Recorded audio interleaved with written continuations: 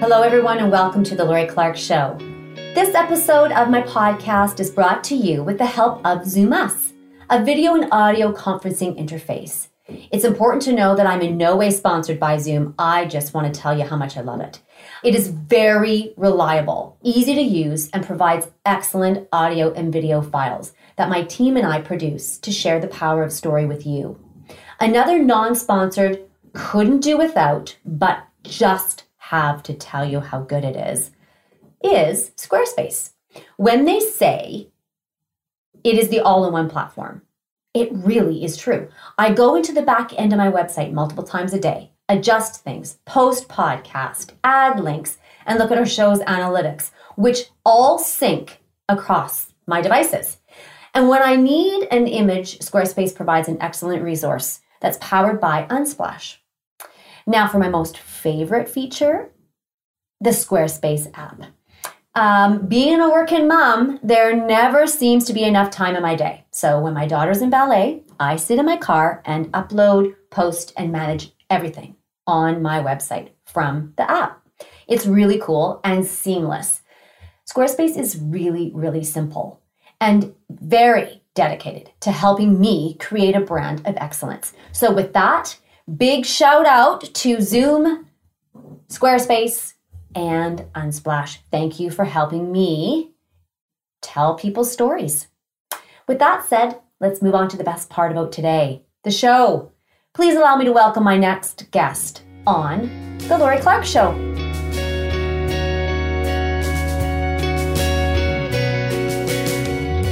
Trish Wagner is a high school teacher of 32 years, mother of 3 young adults who teaches and studies emotional literacy, understanding the psychology of how we can learn through recognizing our emotions by developing awareness through mindfulness and use emotion to bring forward our best selves in all aspects of how we love, live, teach, and parent.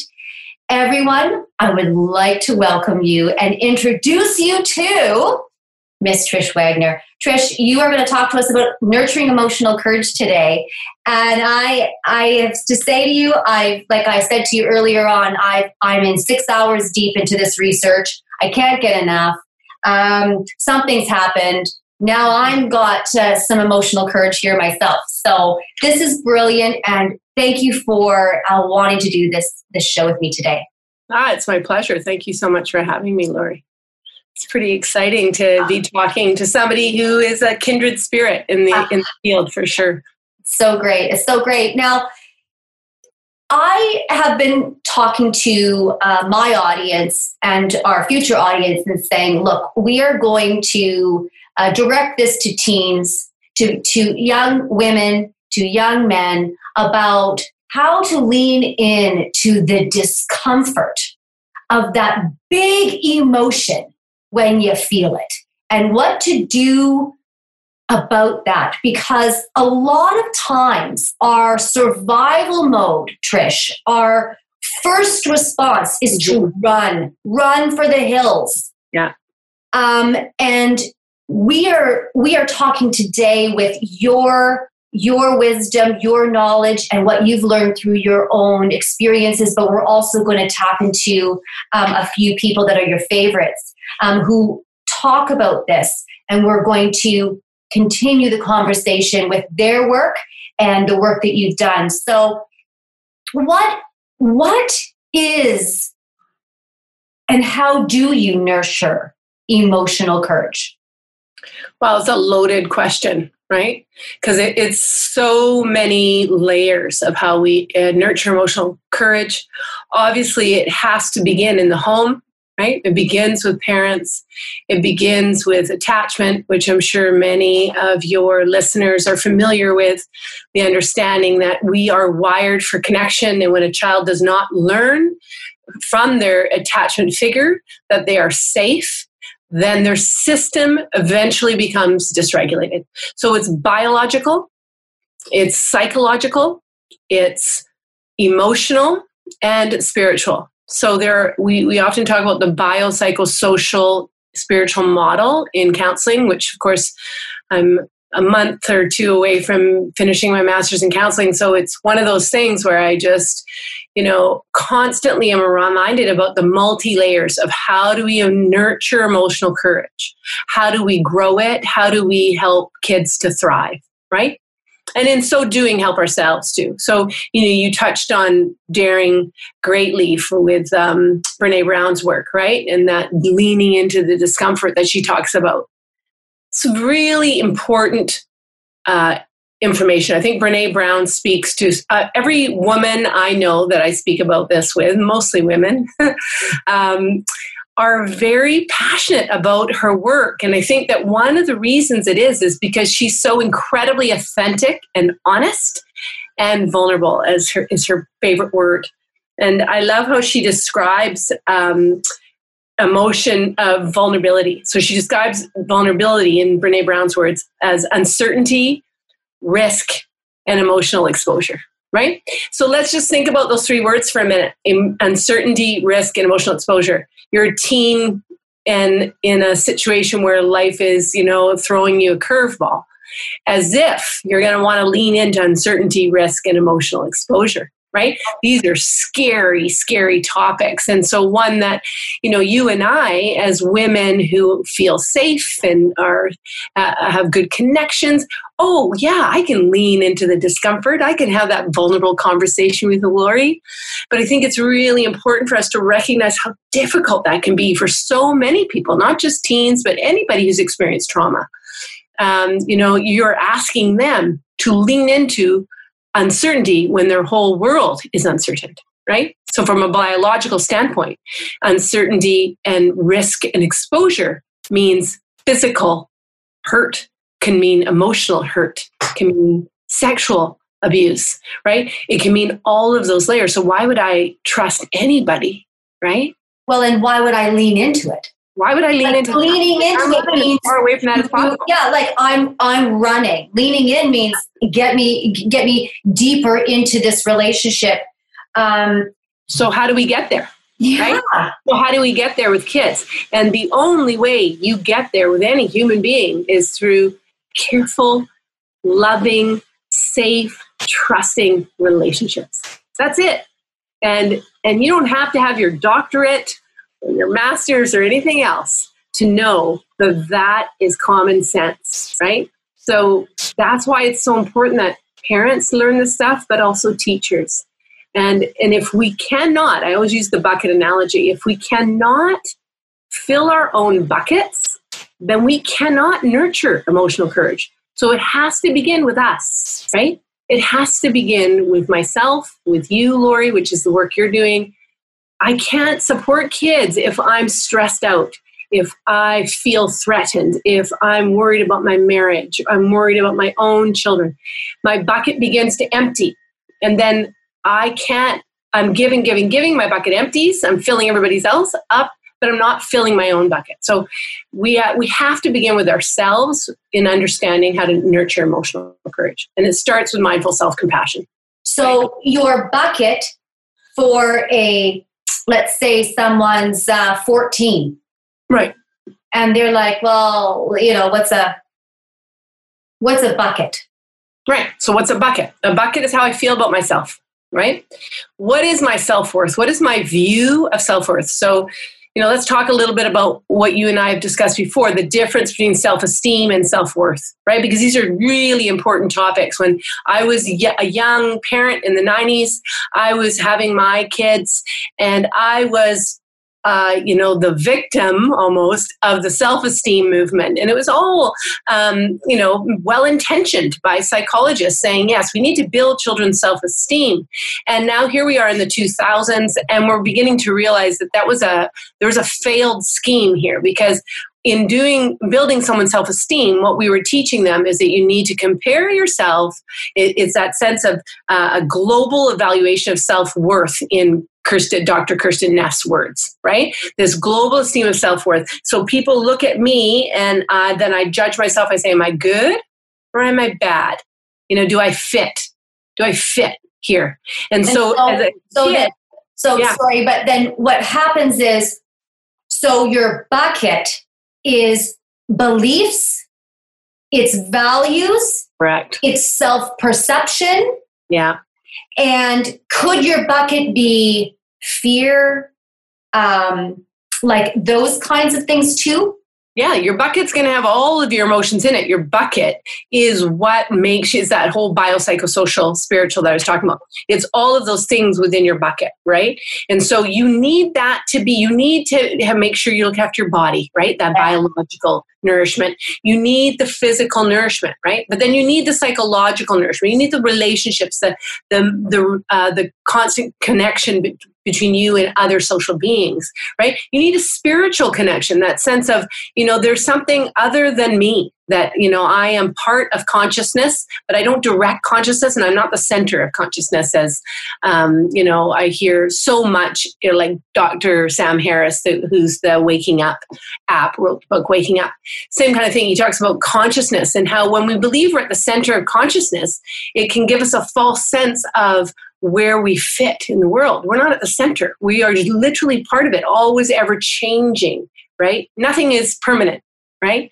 So when we look at that, that's important to understand that. And so then as we fill our bucket, correct, as we put our bucket out there, let's talk about the whole idea of what Kristin Neff is saying, where she says, and you said this is because you mentioned, okay, once you're moving through this with your bucket, you go into this mindfulness. Right. And in that space of mindfulness, there's a space where self-esteem is here, and there's a space and self-compassion is here as well. Now, interestingly, when I was doing research with her and saw her TED Talk, listened to her TED Talk, I went, hold on. Self-esteem isn't the same as self-compassion? I was like, wait a second. Yeah. I really didn't know that. I've always thought it was kind of the same. And then as she walks in and expresses the 3 core components, that was like, oh my gosh, I get it. Right. So just to kind of clarify a little bit more, because I don't know that I finished my thought on the difference between self-esteem and self-worth. Self-esteem is comparative, right?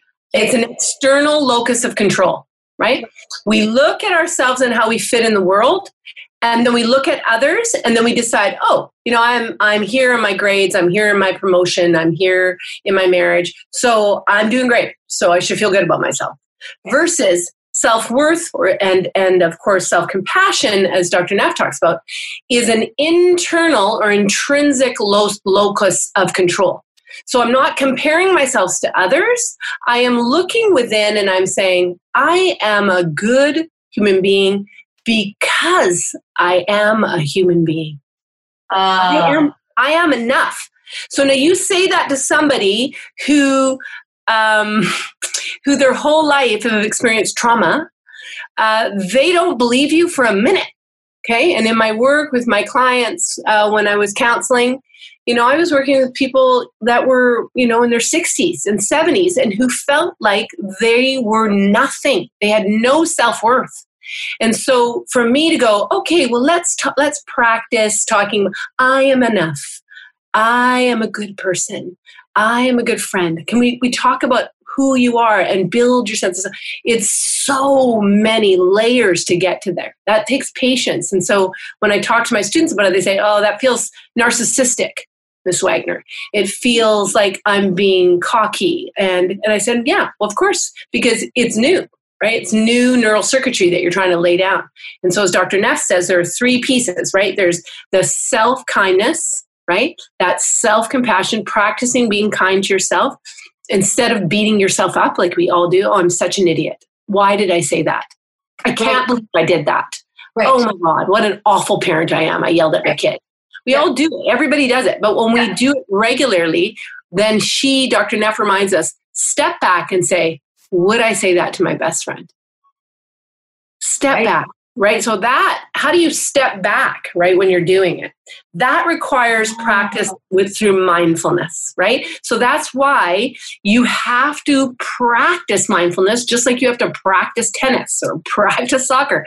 It's thousands of hours of taking the time to try to be present in the moment, to come to your breath. You don't have to close your eyes and go om, right? It's about, okay, stop, recognize what's going on here, observe, expand my awareness to my body and to the people around me, breathe, right? And then respond. So that is so important. That biological piece is crucial, right? So self-kindness doesn't just come like that. You have to be able to slow down, come to your breath, be mindful. That's why she says that's the second piece of self-compassion practice. And then the third piece that Dr. Neff talks about is calm and humanity, right? So that piece of you are not alone. In the Cracked Up documentary, I was listening to Dr. Bessel van der Kolk today in a Zoom call, and he was talking about you're never alone. Because Daryl Hammond, the SNL actor who's the feature in the film Cracked Up, was saying, oh, you don't need to hear from me. I'm just this broken dude. Let's listen to the doctors because the doctors know. And Bessel van der Kolk just said to him, no, Daryl. He says, I'm nothing special. He said, you don't need a PhD to know what pain feels like. And you don't need a PhD to understand that you just need connection and love and for yourself as well as others, But you can't, going back to my bucket analogy, you can't begin to give love to others and have healthy relationships until you know how to do that for yourself. Right? Which then is the self-compassion. Correct. So it always comes back to that. Everything I've done in my addiction work with people, every single time it came back to that. So what is that about? In each of the cases, when you talk to trauma survivors, they will say to you, I just needed to know somebody cared. I just needed to know somebody wanted to hear my story. Somebody wanted to listen to me and not necessarily tell me what to do, but just hold space for me. Just be there. I just wanted to be seen. I just wanted to be seen. Beautiful, right? And tell my story. Daryl Hammond says in the film, his biggest fear was that he would die and nobody would know what he lived through as a child, the horrific abuse. He's like, that was more frightening for me than the actual abuse that happened, is that I would never be seen, that I would never be heard. His illustrious long career in SNL, nobody ever really knew that watching him. They just knew he's a funny guy. So it's interesting, right? And then this is interesting that you say that, because now let's talk about the critical point of us. Because in this, she talks and says, hey, the self-criticism undermines our motivation because it's a threat. Mm-hmm. So explain this to someone who's 14 years old, 13 years old, 11 years old, and they're saying, I have a learning difference. Mm-hmm. I'm unable to do math. I'm unable to I'm stupid, actually, is what I'm stupid. They're not going to say I'm unable to do math. I'm such an idiot. Why can't I do math? Everybody else can do math, right? So in Dr. Neff's works, you are both the attacker and the attacked. I just thought that was brilliant when she said that. I'm like, I just snapped back. I was like, oh. Right? Yeah. You're attacking yourself, and at the same time you feel attacked for not being able to understand math, right? And so how do you step out of that? Well, this is primal, right? This is a primal reaction. So what I teach my students is this is your brain doing this to you. This is not who you are. This is your brain. So let's talk about what's happening in your brain. Your monkey brain, or some people call it your reptilian brain, is feeling attacked. So your prefrontal cortex, or your rational brain, goes offline. You cannot react rationally when you feel attacked. So how do I then stop feeling attacked? And it has, again, to do with biology. You must come to your breath.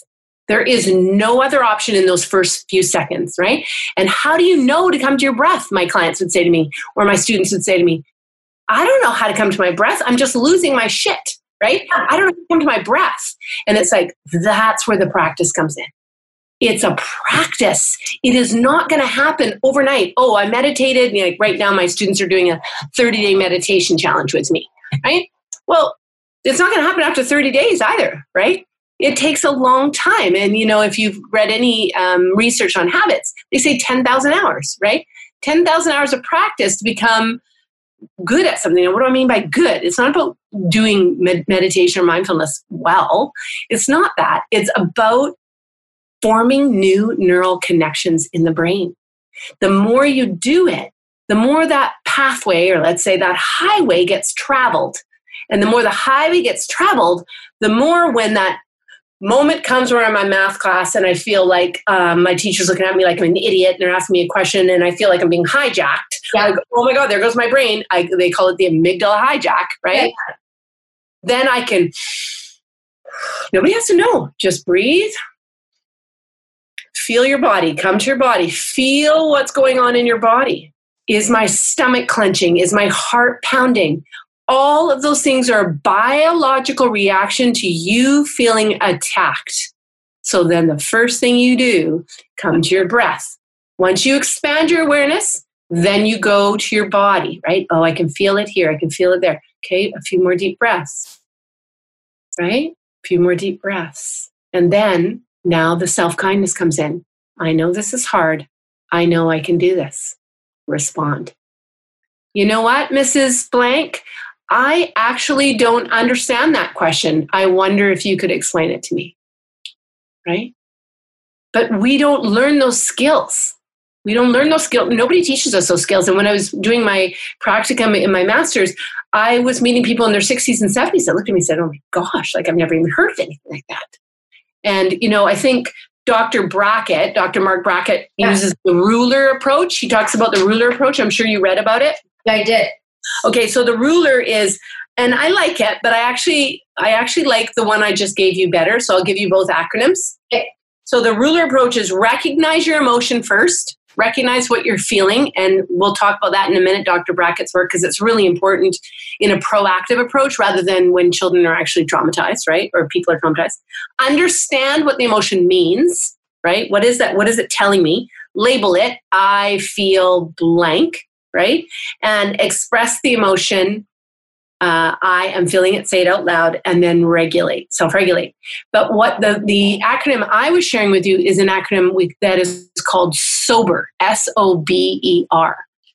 And it comes from the Mindfulness-Based Relapse Program, which Dr. Neff's work has been adapted from. Okay? So Dr. Neff took mindfulness-based self-compassion from the original work of mindfulness-based relapse, right? So it originally the work came through trying to help people suffering from addiction. And then she looked at it from a more global perspective and said, let's do, and I can't speak exactly for her because I don't know exactly how that research happened, but I just understand that she became very passionate about helping her own students at university and then doing work with people in general, not just people that are suffering from trauma. And so the SOBER is stop, which is what I was doing. Yep. Stop. Observe what's going on in my body. Breathe. Breathe. Expand your awareness to the people around you, what's actually happening is at math class, and then respond. Okay. Right? So SOBER. And I teach my students it, and they say it's very, very helpful to them. But again, it has to be practiced, or else you don't know how to reach into the toolbox, right? Nice to have all these tools. There might be a teenager out there or someone out there who writes it on a sticky note and just puts it in their book, Yeah, but it's not going to help. That's the thing. So that's what I want to share with you is like the mindfulness-based program that Dr. Neff has that I know you ordered. Yes. Is become the cornerstone of what I want to do in my coursework now with my students because it's brilliant. It's a workbook. You have to work through it. So I started it with my students too late because I only got it in November and then didn't have enough time in the semester to do it. I was doing other coursework with them. And one of my students said, I liked it, madam. It pushed me a little bit. It was a little bit uncomfortable, but you know what? I went on a holiday after that class and I saw it in the airport and I felt like, wow, somebody's calling out to me. So she bought it. And she did the whole program. She kept texting me, even though she wasn't in my class, telling me about it. And then she said to me, I finished it. I love it. I'm so glad that you started us on it, even though I didn't like it at first. She said, I didn't like it. And it was uncomfortable. And a bunch of my students told me it was uncomfortable work. And then she finishes the whole program, does a few other books that we discussed, and she wrote a reflection for me just not too long ago that I shared. I'm happy to share with you too. She said I can share it with anybody, so I can share it with you, and you can put it on your website. Yeah. Of a teenager's perspective on doing mindful self-compassion work and how she feels it's changed her life. Well, and what I find interesting is that I just said to you, oh, well, someone could take that sober and they could put it, in their binder. And you said, no. Because I'm trying to think, oh, yeah, in order to develop the habit, you got to have a cue. But, the reality is, like you're saying, when you can sit there and then your teacher calls on you and you're just like, I don't know. Well, I don't know. And I don't get it. Or I have to go to the bathroom. Or, anger. This teacher hates me. They're picking on me. All of those things, right? These are all natural responses to when we feel uncomfortable and we don't have the skills for how to deal with being uncomfortable. Because, like Brené Brown talks about, there's nowhere else to live but in the big, ugly, open, uncomfortable world that we have, Absolutely. And here's a question for you while we're still talking on Dr. Neff. We said here in the notes, she said, we believe we need our self-criticism to motivate ourselves. If we are too kind, then we will be self-indulgent or lazy. We will actually think if we're too kind to ourselves. Yeah. So I love that. Like we're treating ourselves I'm the best thing ever. Like, yes. And then we immediately begin to, criticize ourselves and go, you're not that amazing person. Like, what's your problem, Lori? You say you're amazing. You say you're solid. You know what? You're not. So again, where is for the person who is developing a skill, is it as simple to say the awareness? Absolutely. About your thoughts? That's the beginning, right? That's the beginning, becoming aware. And really that's what meditation and mindfulness is about. It's about practicing being with what is in the present moment. That's it. It's not about judging it. No. It's just about being with what is. Byron Katie does work she has an amazing piece of work called The Work. And she talks about loving what is. So whenever we fight against what is, we are going to create pain, because what is, right? We can't change the reality of what is, but it's how we look at what is and become aware and then be able to regulate our own selves. It can help. Like, think about the child again, going back to the child living in an abusive home. Right? They can't choose to leave the house. It is what it is. They can choose to get control over their own body and then maybe get the courage to be able to tell a trusted, caring adult this is what they're living in. Sure. Right? But how many kids live in silence their whole lives through abuse? I was talking to 4 people just before COVID happened, just before spring break. And each of these people, Trish, these are women. We're talking like 40s. There's one that was in her 60s and one was in her 30s. And they all said it at different times to me. Mm-hmm. You know what? There was sexual abuse in our family. And we weren't allowed to talk about it. Nobody talked about it. That's right. We need to make sure as educators and counselors that kids know about the helplines, the kids' help phones. We need to create safe spaces in our classroom so that they know that you care deeply about who they are. We need to continually ask the questions, how are you? And be ready to hold space to find out how they really are. So this could lead us right into Dr. Brackett's work in the classroom, right? So the mood meter that, he's introduced is being introduced now in the elementary schools, right? And they've been using these zones of regulation and mood meters, these kinds of approaches for some time now. And it's exceptionally beautiful, powerful, important work that he is doing. and that teachers are doing through his work. Because if we can begin to teach kids how to label their emotions and to understand what normal is, that adults that love you are actually not supposed to hurt you. When you're a child, you don't know any different, right? So if you are attached to a person who hurts you, then all you get from that as a child is, there must be something wrong with me, right? Because that's my caregiver. That's the person that gave birth to me. So I'm supposed to be attached to them. And yet this is what they do to me.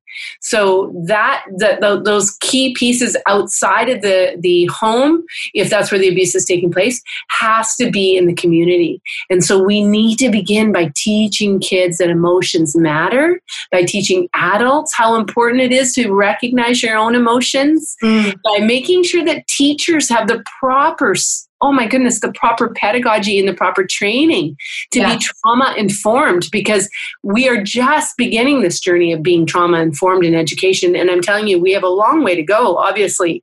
But if we care enough about kids, we can help them from the very beginning that they enter into the preschools and into kindergartens, about learning how to recognize emotion, talk about what healthy emotion it means, feeling all emotions, and then learning how to express all of those emotions and learning how to be self-aware, like you said, and practice mindfulness. And they're doing it now with small children, and the earlier the better, as we know, because we're hardwired for connection, right? And I remember, one of the things that I remember Dr. Neff talking about is that, we self-criticize, we beat ourselves up all the time, right? Yeah. And then she talked about, we think then, like you said, that'll put us in our right place, and then maybe we will do better next time, right? I'm an idiot. Why didn't I get that math question? Right. And if I beat myself up, maybe that'll motivate me to do better at work. And we just imperfectionists all the time. And perfectionism is just the double-sided cone of shame, is what Brene Brown talks about. And what we know from the research that Dr. Neff talked about was that actually is the opposite that happens. It actually leads to increased anxiety, increased depression, right? And so she talked about the importance of looking towards the mammalian brain, or what I call the prefrontal cortex. And so developing the connection between our reptilian brain and our mammalian brain, or our monkey brain, or our amygdala, to use proper biological terms, the amygdala and the prefrontal cortex, to strengthen those neural connections, is done through mindfulness and meditation and healthy relationships and learning to come to your breath and yoga and all of the other biological needs we need. Good sleep regimen, right? Eating well, but relationships, social relationships, all of these things are key in bringing us to a place where we can engage our prefrontal cortex, engage that mammalian brain, and say, how do I bring my system back online? Because it's biological, right? Coming back to that. Because there's a cortisol response. And when there's that cortisol response, then your body responds with adrenaline, right? Exactly. And you're like, and if it's too much, then the body shuts down. Yeah, and you actually made a point there. The body shuts down too. So we've been talking about the brain, but your CNS, or your central nervous system, is dysregulated when you are in a situation where you feel like you're being attacked, right? And then you're attacking yourself if you're saying self-loathing things. So now you got a double whammy, right? So the parasympathetic nervous system is the part of our nervous system that releases the oxytocin, releases the serotonin, right? Tells us to go. And when we breathe, that's what we do. We activate the parasympathetic nervous system when we deep breathe. When we hyperventilate like this, that's the sympathetic nervous system, and it's releasing more and more cortisol and more adrenaline, or noradrenaline, as it's also referred to. So in order to decrease the sympathetic nervous response and increase the parasympathetic nervous response, which is the nervous response that says, breathe and calm down, you have to breathe. Like, it is literally, you have to breathe. You have to deep breathe. You have to slow your breath down, right? And you need, oftentimes when kids are having panic attacks, for example, with some of my students, I would ask them, tell me what is best for you when you're having a panic attack. How can I support you? Because for some of my students, they want me to hold their hands right? Just hold their hands and breathe with them. Others don't want to be touched, but they would like me to just try to breathe with them. Others want for me to be able to let them step out into the hallway and just stand beside them, right? And so these are important things because, again, teachers are not taught this, by the way, right? Nobody's taught this. No, this is the thing, right? And here's the thing. I go back to my own childhood as you're talking about this, and when we were at school, right? Yeah. But, you've got kids now who are in class. They don't feel like they measure up. They're feeling like they fall short, and their pulse is racing all the time, 6 hours a day. This self-talk, the place that's what's happening in their body, in their mind, and in their spirit. There's a level of grief that I think, as a teenager or as a young child, that they aren't really connected to because, right?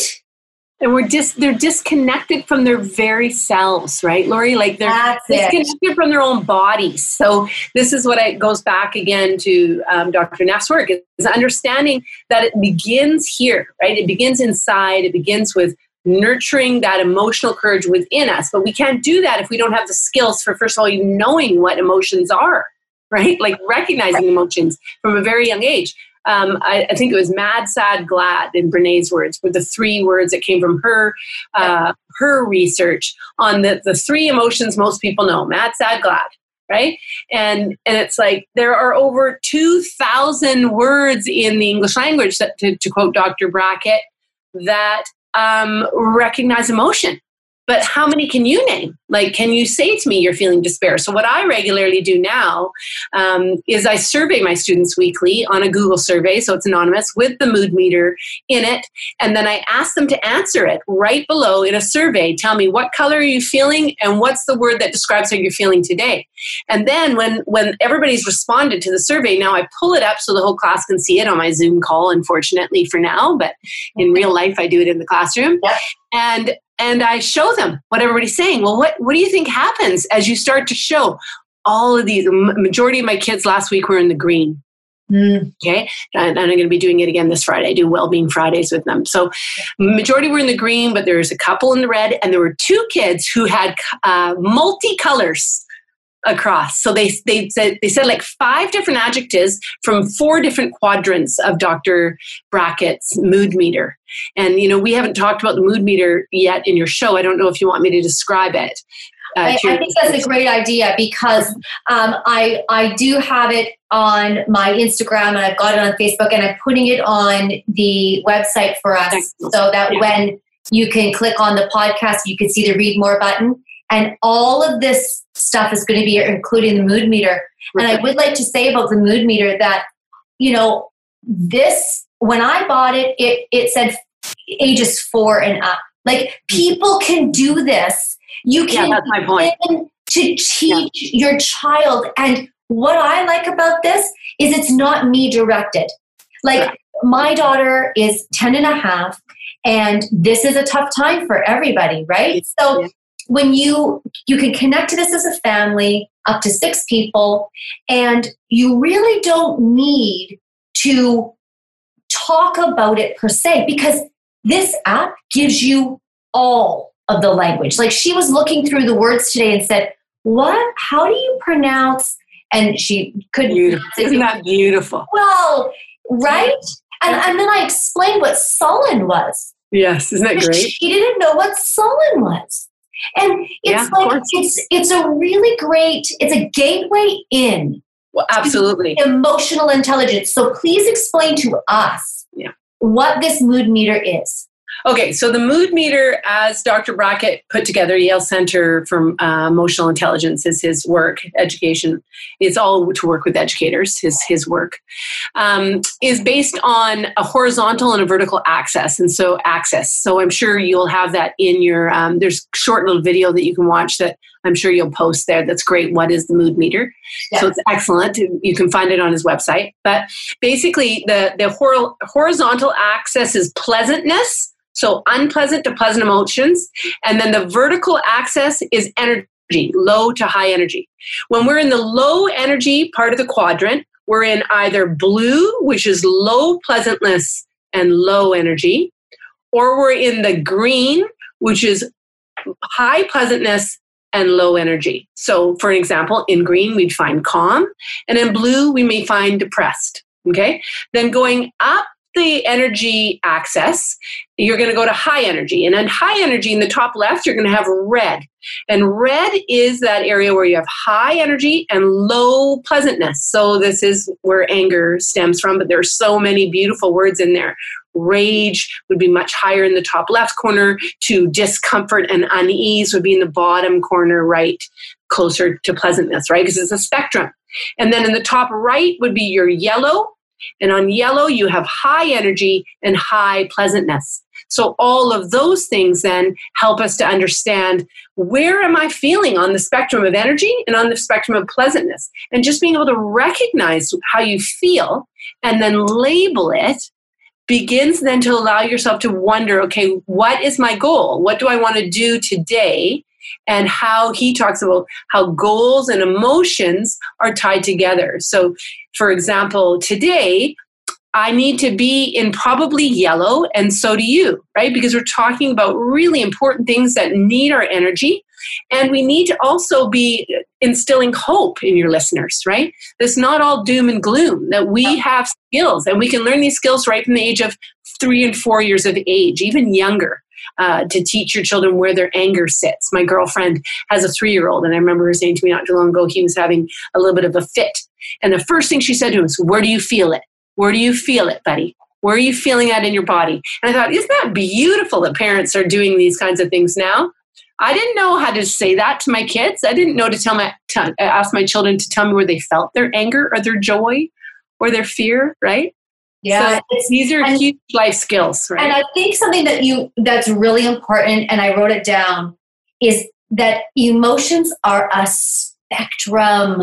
Oh, huge, yeah. And so when you're feeling, so this is really key, and weigh in here, because it's like this. How are you feeling? I'm angry. Okay, so that's one. It's just one dimensional. It just drops. Mm-hmm. Whereas what this does is it's okay, so but like angry, and where though? And what I like about the app is that it'll say angry or mad, and it'll give you 3 other words attached to that, which is so cool, because you're not in one place. Right. You're in multiple places. Yeah, it gives you the language. And what we've learned through, obviously, psychotherapy is one of the first steps in cognitive behavioral development, cognitive behavioral therapy, which is the most widely evidentially based therapeutic approach in counseling, is that you need to be able to name what's happening. You need to be able to name it, right? And so how do we do that when we don't have the words, right? So we need to name our thoughts. What am I actually saying to myself? What is the behavior that's connected to that? Do I want to continue to yell at my wife every time I get angry, or yell at my mom every time I'm angry, right? And what can I do to change my thoughts? Well, the thoughts are connected to emotion, right? That's the basic, understanding the lyrics in it. And you know what else too, is that there's an energy and a pleasantness. So it's saying, are you feeling low energy or high energy? Right. And then is it pleasant or unpleasant? And I love that, because the spectrum, again, it's just another level of moving us through that. As Brené Brown says, you're moving through the middle. You're wading right dead through, because that is the path of growth. That is the path of awakening. Now, let's talk about Dr. Kessler, his work in finding meaning in the 6th stage of grief. It was interesting. I haven't studied him too much, except for listening to his pod talk with Brené Brown on her new series, Unlocking Us. But I just thought it was so beautiful, because he talked about the 5 stages of grief, and then he talked about the the sixth stage that now her family posthumously is allowed him to add, which is finding meaning. And I thought that was really beautiful. Understanding that through grief, we have various stages that is, again, it's up and down. It's like a wave of moving through grief. But, I wouldn't say that I'm an expert on the field of his work, but I just think it's really important to recognize that we are collectively grieving as a world right now, right? And he said something that was really profound in the podcast talk with Dr. Brown, and he said, we need to collectively mourn the loss of the world as we knew it. He said he is absolutely convinced that post-pandemic, we will talk about to our children, and our children will talk about to their children, well, before the first pandemic, right? Just like the 1918 flu. Right. And so how do we find meaning in such collective suffering? And I mean, we just have to think about different parts of the world that have obviously been hit much harder than us. But it again comes back to emotions too, Lori. I think about Dr. Susan David's work that I talked to you about, the Harvard medical psychologist. She has an amazing TED Talk that kind of inspired our talk today called The Gift and Power of Emotional Courage. And in that TED Talk, she says so many important things. But one of the things that really resonated for my students after we debriefed it in small breakout groups as well as a class was emotions are data, not directives. Right? I love that. Emotions are data, not directives. So we need to be able to label those emotions. We need to be able to notice those emotions, be able to breathe through when we're in difficult situations. But we need to also recognize that we do not have to follow what our emotions are telling us. So that's kind of similar to what Dr. Brackett says, which is layering them with your goals, right? Understanding. Well, and it's also similar to what David Kessler does say. And the one thing, I listened to that same podcast, but the one thing that he said in my research was, he said, we live in a world that doesn't want to allow you to experience grief. Correct. And we live in a society that wants you to just get over it. Right. And move on. And I'm saying to people, and I said in my IGTV announcement today, I said, look, there are many of you listening who have loss in your family because your parents are divorced. Right. Or maybe you're being bullied and you've lost your friend group. You lost faith in people. Or maybe, your relationship is just falling apart and you don't know what to do now. There's a loss. Yes. And maybe you've lost yourself. Correct. And so he walks that through. But again, it goes all the way back to Dr. Neff's work, where you're saying this is all about your bucket and what is in that bucket and how you are filling it and how you are learning to actually face into the self-compassion. And then, of course, facing into the emotion. Yes, and facing those uncomfortable discussions that we talked about as well, right? It's quite dynamic. It is, and it's spectacular. Like, I love it for so many things, but I think that, there's so many layers to this conversation. We can start with just understanding what are the basic skills that we need. We could spend, you could do an entire PhD on just mindfulness. Many people have, it comes back again to what I was saying earlier, and that is that the research is very, very clear, right? If we practice mindful self-compassion, depression goes down, anxiety goes down, increased self-efficacy goes up, our confidence goes up, we have better interpersonal relationships. It's amazing. The self-loathing goes down, of course. And so we can create, like, little by little, we can create these pockets in society where people are beginning to have these conversations. Like, it's not unusual now to have a conversation like we're having. Yeah. Yet 10 years ago, I don't even think I knew the term mindful self-compassion 10 years ago. No, I didn't. So to me, that leaves me hopeful, Lori. it brings me a lot of hope to know that, you're doing a pod talk, that you're so passionate about this, that I'm doing it in my classroom, that I have girlfriends that are teaching it to their children and are life coaches and are doing it with their clients. Yeah. I have girlfriends that are vice principals in inner city Surrey who are regularly working one-on-one with families and with children that are traumatized, trying to support them. It brings me a lot of hope that so many more people are so much more trauma informed.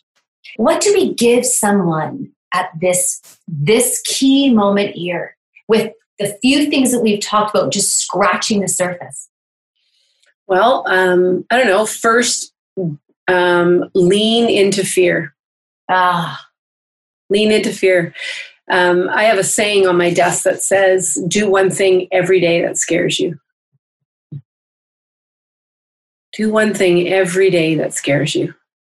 Because if you don't, you're not facing life head on, right? And so, like you said, we are guaranteed uncertainty. Guaranteed.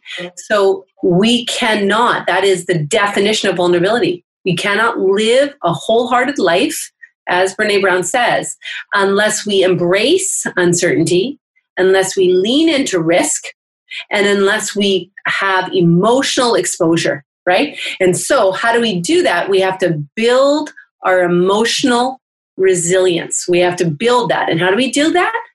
By leaning in, right? There is no way but through, like she says. So to me, that would be one of them, right? Growing empathy within us. We'll grow that empathy within us by practicing mindful self-compassion, by reminding ourselves of common humanity, that we are never alone, that we know that uncertainty is a guarantee. And through this pandemic, it is even more so. But in everyday life, even if there was no pandemic, we're guaranteed of that, right? I like to assume that one of my beliefs is I assume that people's intentions are kind, and I mean, I could spend a whole hour talking about perception and our lenses and how so often people jump to they said this, when really, if you back recorded the conversation and listened to it again, they didn't say it that way with that intention, and yet it's interpreted as a negative statement to the person who felt it, right? And so we can't, when we're so hard on ourselves, we can't hear people, right? We can't actually hear their good intentions. We are so hard on ourselves that when people say something, we think to say, oh, you're wearing that dress, honey? Oh, are you going to put your hair that way? And right away we hear criticism in a statement that maybe had nothing to do with that. Maybe the person who said that to you really, really loved the other dress because green was their favorite color. And nothing to do with what it looks like on you, but it's just green's their favorite color, and the green dress you wear makes them happy because they like green. But we don't see that, right? We get so wrapped up in our own fear that we immediately believe we're being attacked. So learning to find those, the hope and the trust in people. That it's funny, today we had a student, Sam talk, a student in the Mind talk, where my kids taught the class. And so it was a Zoom call. There were 8 of us in the class. And she was talking about vulnerability and, will you lean into vulnerability, and how might that look in your life? And one of the boys said, I can see that I really need to work on vulnerability in my life. But he says, I think it's going to take me some time, right? I don't really like the feel of it. And I believe that you have to trust the person before you can be vulnerable with them. And all the rest of the kids going, yeah, you need to trust the person before you can be vulnerable with them. And then I just kind of quietly said, yeah, it's interesting though, right? Because if we wait for trust, if we wait for the perfect moment when we feel like we can trust the person and then we're vulnerable, we may have lost the opportunity to actually forge a good relationship with that person, a real authentic relationship, right? So you need to be brave, right? You need to sometimes just put yourself out there like I'm doing with you today. I'm not an expert in this field by any means. I've learned it just like you've learned it, working hard and reading and being passionate about people and about life and about connections and about kids.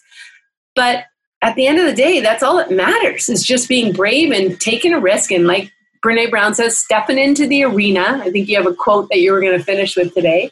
I am. That's beautiful because it's exactly what it is. And so when I listened to that 17-year-old boy say that in my class today, I was like, yeah, I get it. Like, I get what you're saying.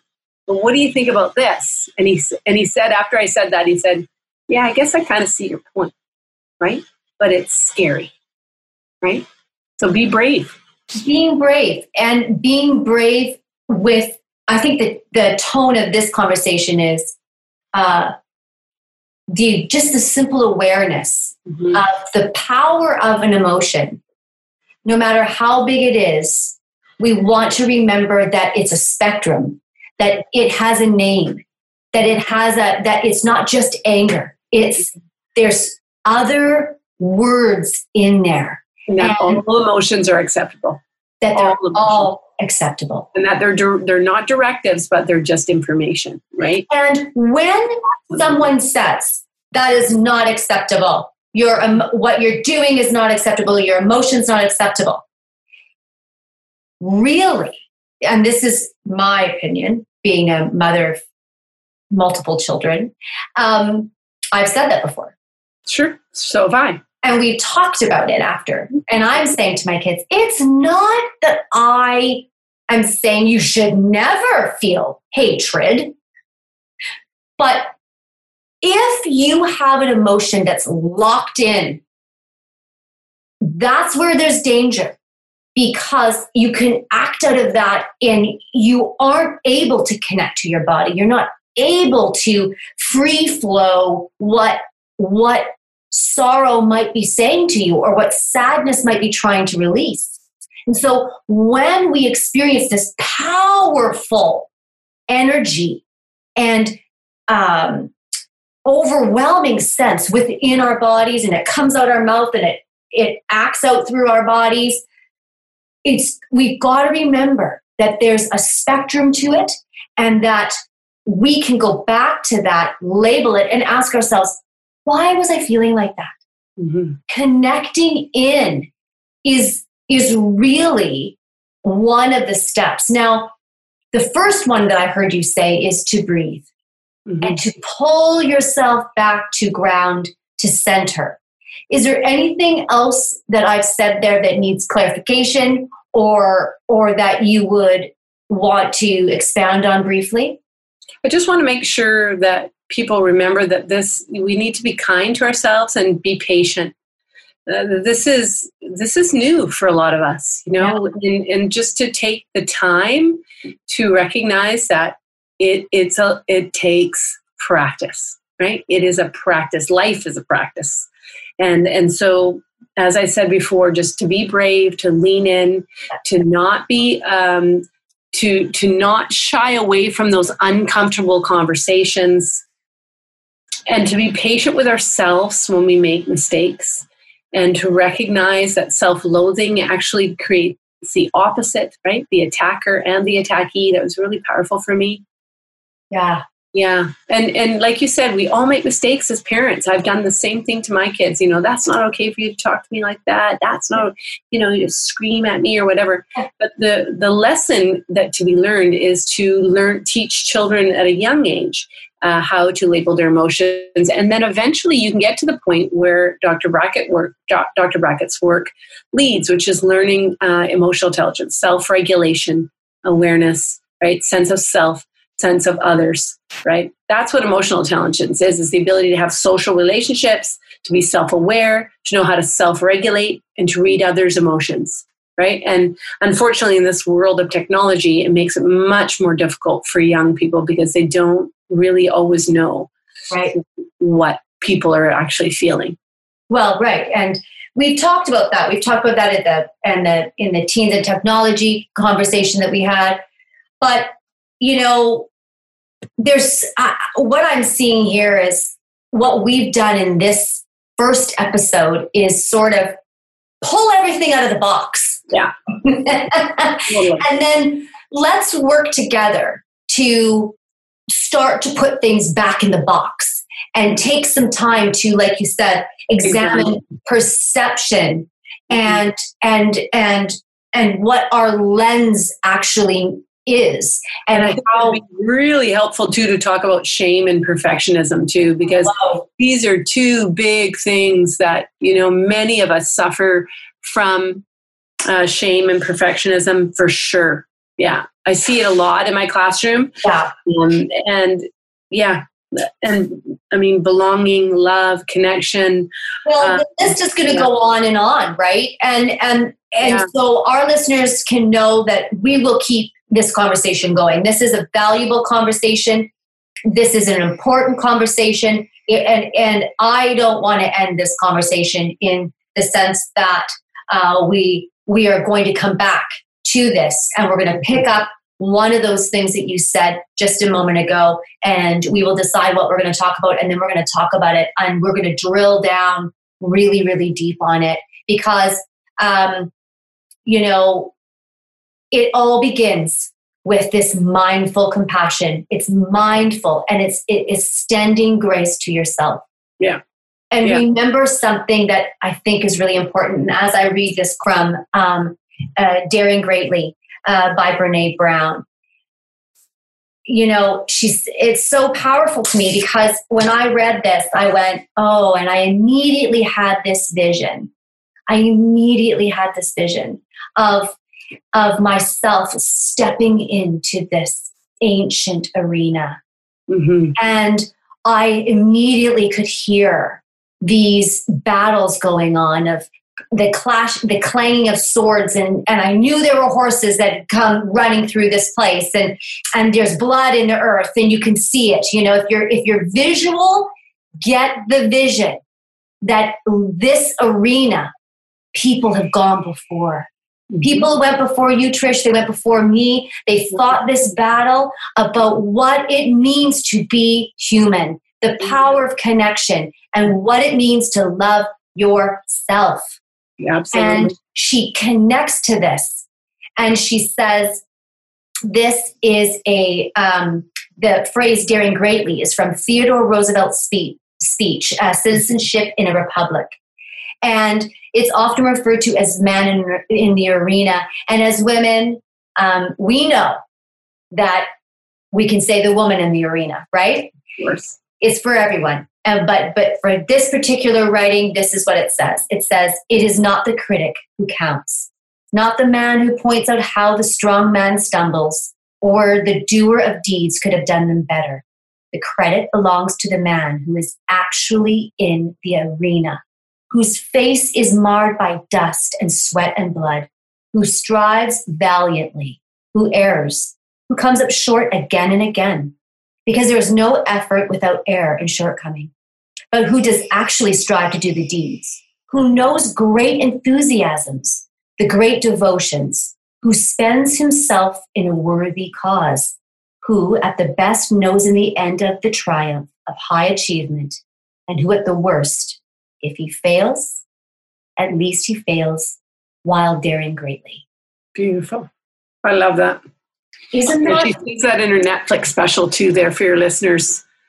That Netflix special is I think the tour after she wrote Daring Greatly, but it's just so beautiful, right? So much of what she says is the kind of isms that we can all live by. So I'm very eternally grateful to her for her work. Me too. Let me tell you. It's beautiful. And it gives you the sense that you're not alone. Mm-hmm. And we're daring. And each one of us in our lifetimes, if you're 12 and you're listening, if you're 18, each one of us in our life has to dare and has to face fear, has to take the risk, and has to say, I'm going to go. I'm going. And for sure. And without any guarantees. There are no guarantees. No certainty. No.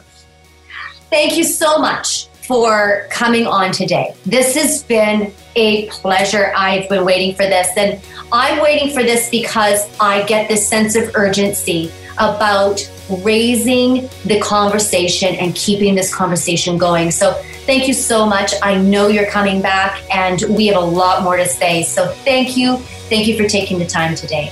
Thank you, Lori. Thank you for having me. It's been a pleasure having the conversation with you.